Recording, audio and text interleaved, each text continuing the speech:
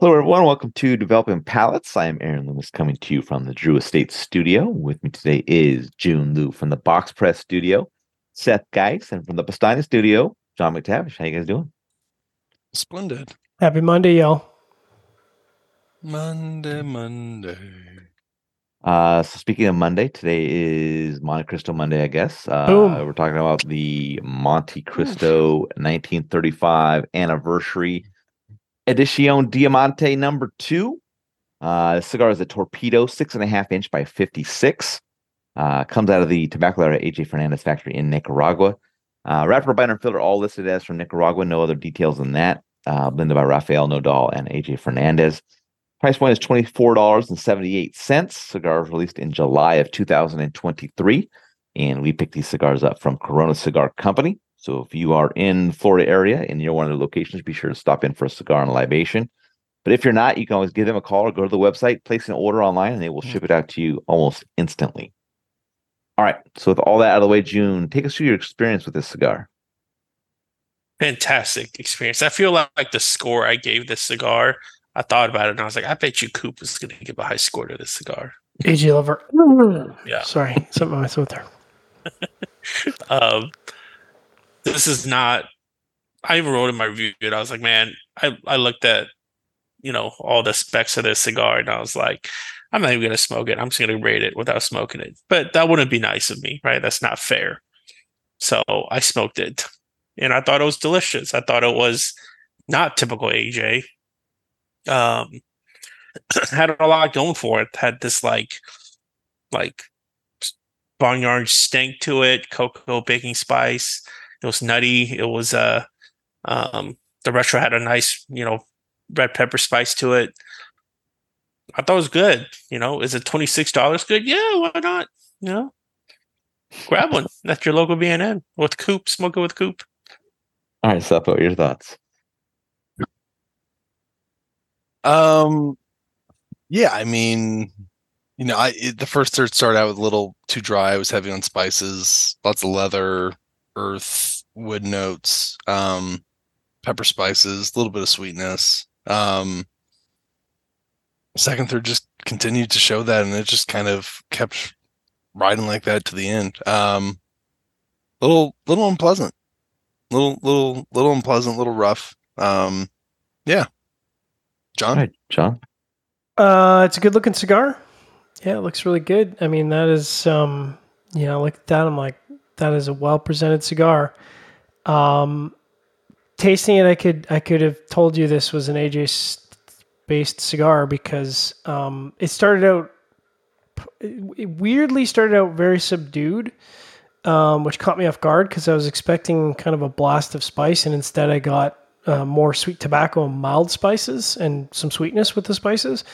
Then it got a little bit of earth, but I would call the first third just over light plus in body, which is very subdued.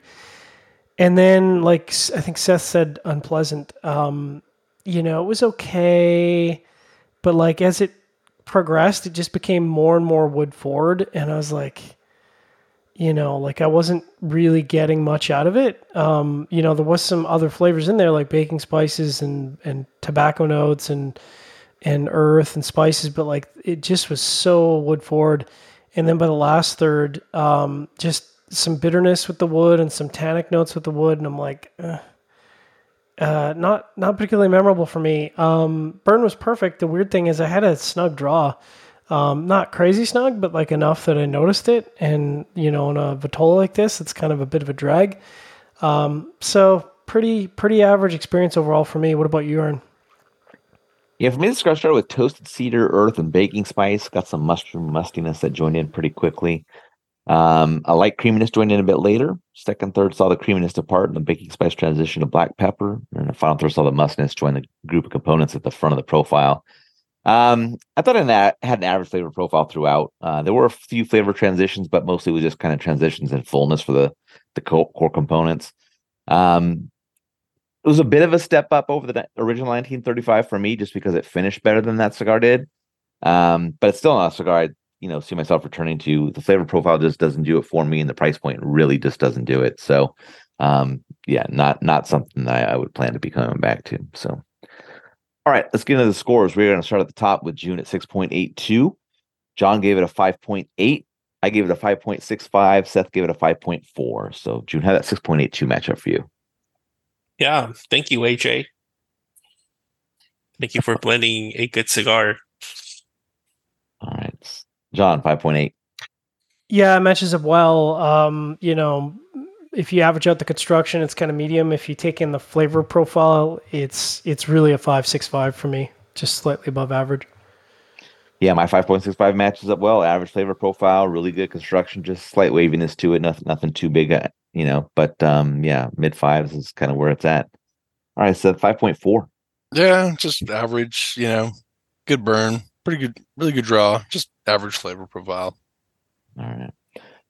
Final thoughts from you guys on this? Man, Why did I have to $26. name it? Thought it was a real diamond there for a second. I was trying to get the diamond out, but Yeah. Why does it have to be number 2? I don't like them calling it Montecristo number 2. number 2. It's a Pyramide. Well, it's not a Pyramide. I mean, this is Yeah, but like torpedo, but they take the number 2. Yeah. Because Monty number 2 is. Well, this is nothing like a Monty number 2, although it's been a while. Zero since like I've a actually Monty had a number really 2. Good. You know what I mean? It's been a while since I've had a really good Monty number 2, but they can fucking do whatever they want. It's their name, man. It's their name. I don't like it. I mean, listen, I'm not saying they don't fuck it up. Monty number 22, like don't call it number 2. Well, they own the number company. They call whatever the fuck they want. That's true. They could call it a Montecristo number deuce, like whatever they want to call it. Number dose. But man, $26, like I think if it was $18, I'd be like, well, it's a bit of a miss. But man, honestly, with some of these high price cigars, if I went into a lounge and smoked this at $26, at the halfway point, I'd be like, is there any way you can give me some of my money back so I can buy something else? Like, honestly, like as a consumer, like, and I don't mean that in a mean way. I mean that like as a consumer and a person who smokes a lot of cigars, if I dropped $26 in this and this was the experience, I'd be like, this is brutal. But, June had a really good experience. So maybe other people have a really good experience. I don't know. Yeah, I was kind of interested in smoking this just to see, because I heard that this was supposed to be like a little softer version of the 1935, but I found it a little bit better than the other one, but I just didn't find it as different enough to like really see why they made another version of it. So I thought I really liked the other one, not this one, but I could just be misremembering. They've made so many versions that it's just it's. I think the other one was cheaper too. The other one was yes, the number 2 was 1643. That's a little more approachable. Yep. And John, you gave it a 707. Yeah. Yes.